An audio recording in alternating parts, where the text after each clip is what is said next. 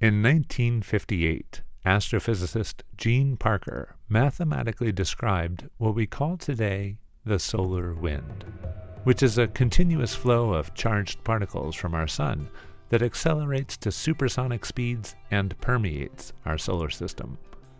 Back in 1958, though, Parker says everyone thought he was just plain wrong. This one came back with a comment that before you waste your time writing the papers like this, you ought to go to the library and read up on the subject.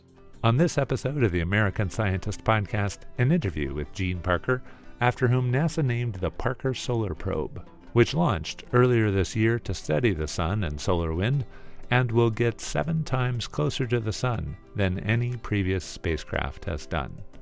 I'm Robert Frederick. Here's our interview.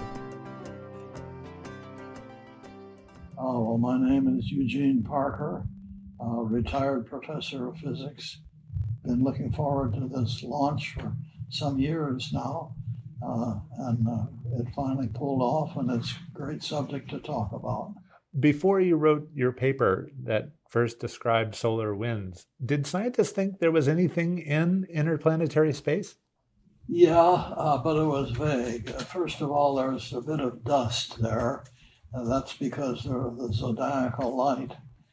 There's a faint glow in the sky, very faint, around the equatorial plane of the sun. We see it easily enough in telescopes, and astronomers trying to take pictures of very faint objects find it the bane of their life, because things are dim enough without having a very faint glow superimposed on them.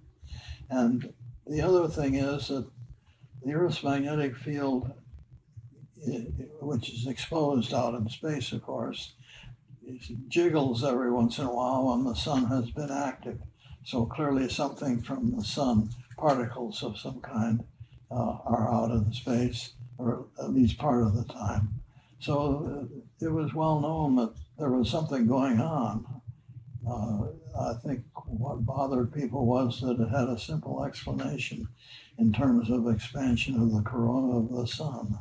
It's one of those things where once you see it, it's very simple. And of course, up to the time it's very simple, it's a great mystery. So it sounds like it was an attractive problem. I understand jobs were scarce back then. Why were there so few jobs for physicists back in the 1950s?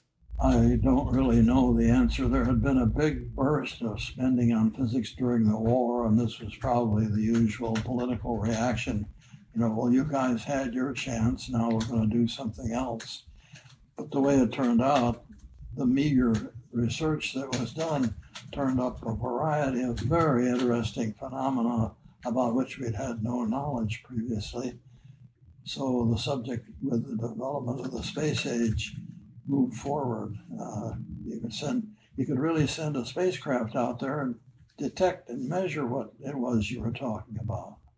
Although it wasn't until 1962 that the solar wind was directly observed. That was data from Mariner 2, is that right? That was the final thing.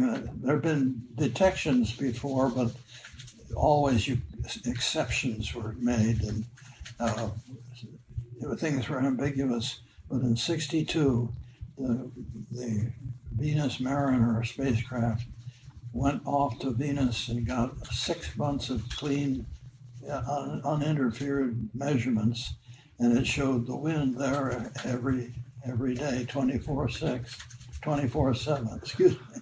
To that initial paper that described the solar wind, I understand it was very poorly received at the time. Yeah, you might say that. The custom is to send a new manuscript to a referee to comment on it, and which can be very useful. But this one came back with a comment that before you waste your time writing the papers like this, you ought to go to the library and read up on the subject. In short, I was supposed to stay by the conventional views, which didn't really tell you anything. What gave you the confidence that you were right? When I finished the solution to the mathematical equation, which says there is no solution but the supersonic solar wind.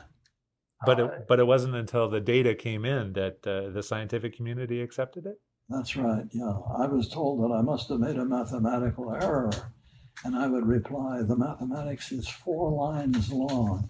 Check it and show me the error. And of course, that doesn't settle anything just because you can't find an error. There must be something wrong because you came to a ridiculous conclusion, kind of. I quote that because the first detection was made by a Russian spacecraft. That was Luna 1, I think.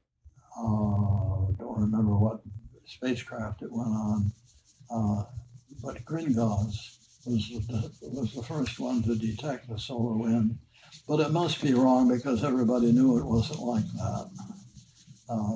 You can't get anywhere with that argument.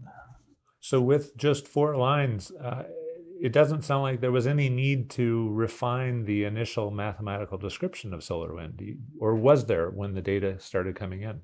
Oh, no, the first calculation was based on a simple model just to prove the principle. I assume uniform temperature. Okay, the temperature actually varies, so what? With a uniform temperature, the mathematics is elementary, and it shows there's only one solution. That was the thing that people just somehow couldn't stomach it. Well, I guess that describes the situation. Many people were very kind. I had a number of people say, well, it's too bad, it was a great idea, but it's just wrong. It's peculiar, the reaction you get. To the broader field of astrophysics and over your long career, have you yourself experienced any surprises? Surprises like your solar wind paper caused others to be surprised? Well, let's see. I know a couple of anecdotal examples which are worth a good laugh. I once wrote some papers on the dynamical effects of cosmic rays. You should think of cosmic rays not as particles, but as a continuum again. And the dynamical equations are easily written down and solved for various circumstances. And it turns out the galactic magnetic field is inflated by cosmic rays. And it's unstable because of the pressure of cosmic rays. And so it's very interesting and quite simple. I wrote it up. It's a cute phenomenon. And I sent it into the Astrophysical Journal, and Chandrasekhar, the editor, sent me the copy of the referee's report. And the thing that tickles me most is that the report began, well, I had always thought that Parker was competent, and then followed a long harangue without a single substantive objection to it. And when I showed that to the editor, he said, okay, I publish it. If a hostile referee can't come up with a more forceful objection than that. So it's a very common phenomenon. And if you're just a young guy starting out, unknown, it sometimes can ruin your career because people don't know anything about you except this paper, which might be excellent, but it's referred to by an eminent expert as being wrong, and so you're wrong and you're dead. I've had that happen to me. It didn't really matter because the paper was right and rather trivial. So after this solar wind paper, it sounds like you started in on other problems. The universe is full of problems, and we're all mortals, so you better get to work on it. You're not going to last forever. True enough. As to the study of the sun particularly, have you been involved in any previously planned space missions? Only peripherally. I have offered general comments on what it would be nice to do, what would we like to measure, but the design and building of a spacecraft to say check the solar wind, it is entirely up to the technical staff who never seem to get any credit. What do you think kept prior probes from attempting to do what the Parker Solar Probe is going to do in getting so close to the sun? Was it technology or expense or something else? Both. It started out when people thought it would be nice to get into the atmosphere of the sun and see what the conditions are there, what oscillations, what waves, or what disturbances. And in a very general way, you realized that you could probably discover a lot of new effects if you could just get near the sun without melting down your spacecraft. And somebody at JPL took this challenge seriously, and they designed a spacecraft that would survive a swing past the sun, reaching a closest approach of 4 solar radii. That's pretty fantastic. And anything exposed at that temperature is a bright red hot. I guess I'd say white hot. But with a clever spacecraft design, a conical shape with the apex pointed toward the sun, they designed a spacecraft which should stand a swoop past the sun, coming by at 4 solar radii. It never got off the ground because, first, it was expensive. Nobody denied that. Second, and pretty serious, was the objection that what can you learn in 4 hours? You might see something interesting, but you can't go back and take a look at it. And it was realized finally that the best science would be done by compromising. Let's go to 10 solar radii as the spacecraft sweeps around the sun, rather than shooting for the extreme case of 4 solar radii. You're sacrificing everything then for the survival of the spacecraft. So at 10 solar radii, the science opens up. It takes days to go by instead of hours, and you don't have to sacrifice everything. In going by at 4 solar radii, you cannot expose any instrument to sunlight, and you find you're strapped. So that's what the present solar probe is all about.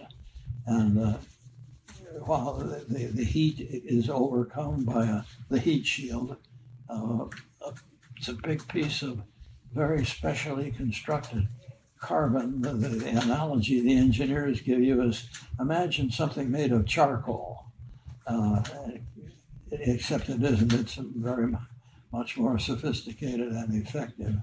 Well, that's where one stands at the present time, and now we're waiting to see what nature has to show us. I saw that you got to visit the lab where NASA was building the Parker Solar Probe. How did that visit go? Did you ask the scientists and engineers a lot of questions? Oh, I asked them a few questions. Remember, I'm fairly ignorant of it too, but they patiently answered my questions. One question that occurs to you for a brief moment is, if this heat shield that blocks off the sunlight gives you a cool shadow in which to do your science, why isn't the carbon destroyed by fire? And of course, you realize in space there's no oxygen, so things don't burn, which is a different world from the one we move in. It's a very ingenious device, and I still don't understand how over about 4 inches you can go from red hot sunlight to essentially room temperature where you build your instruments. It's just mind-boggling. How did you learn that NASA would name the Parker Solar Probe after you? How did you hear about that? Well, one day when I'm retired, but I was sitting and working on something or other of no significance, and the phone rang. It was Tom Cherbukin, whom I knew slightly, and he said that NASA is proposing to put my name on the spacecraft, but we want to be sure that's okay with you. So I didn't have to think too long and hard when I said, yeah, I guess that's a fine idea. And he said, thank you, and hung up, and the rest is history. In your heart of hearts, do you most hope that the Parker Space Probe helps solve some of those mysteries about the sun, things that you've wondered about for decades, or completely turns everything on its head and raises new questions with data that we can't explain at all? Well, there's always the possibility. One can never deny that he may stumble across something that is completely contrary to what he knew. But what's known is already based on general dynamical principles. So I suspect there may well be some surprises, but it isn't going to be some previously unthought of possibility. And I think those are pretty well covered by the available theoretical possibilities. And if the spacecraft wants to prove me wrong, I'm delighted. Fair enough. Well, Gene Parker, it's been a pleasure. Thank you very much. Well, nice to talk to you, Robert. That was astrophysicist Gene Parker, who first mathematically described the solar wind, and after whom NASA named the Parker Solar Probe, that's on its way to explore the sun and solar wind. It's the first time NASA has named a mission after a living person. You can see pictures of both Parkers, the person and the spacecraft, and read an excerpt of this interview in the November-December 2018 issue of American Scientist, and online at americanscientist.org. You've been listening to a podcast from American Scientist magazine, published by Sigma Xi, the Scientific Research Honor Society. I'm Robert Frederick. Thank you for joining us.